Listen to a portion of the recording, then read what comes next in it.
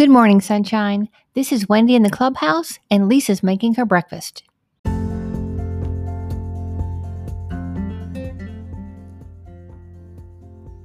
Welcome to the Sunshine 365 podcast, powered by WendyGilhula.com and propelled by Possibility.com with Lisa Fenton.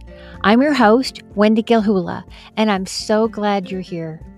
Today is a brand new day, so let's hop to it.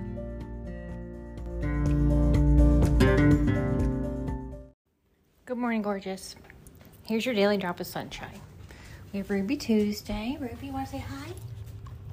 Oh, good job. Okay, today Lisa and I want to talk to you about the 80-20 rule.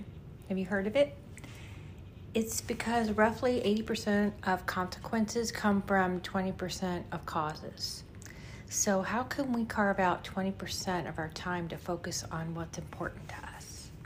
How can you do that? 20% of your time you can spend developing a skill, and you can do 20% every day, or I guess you can do 20% a week. I'm not sure. Or maybe just pick a day, like a Saturday, and just carve out a few hours of your time to just, invest in the person you want to become. Until tomorrow, sunshine.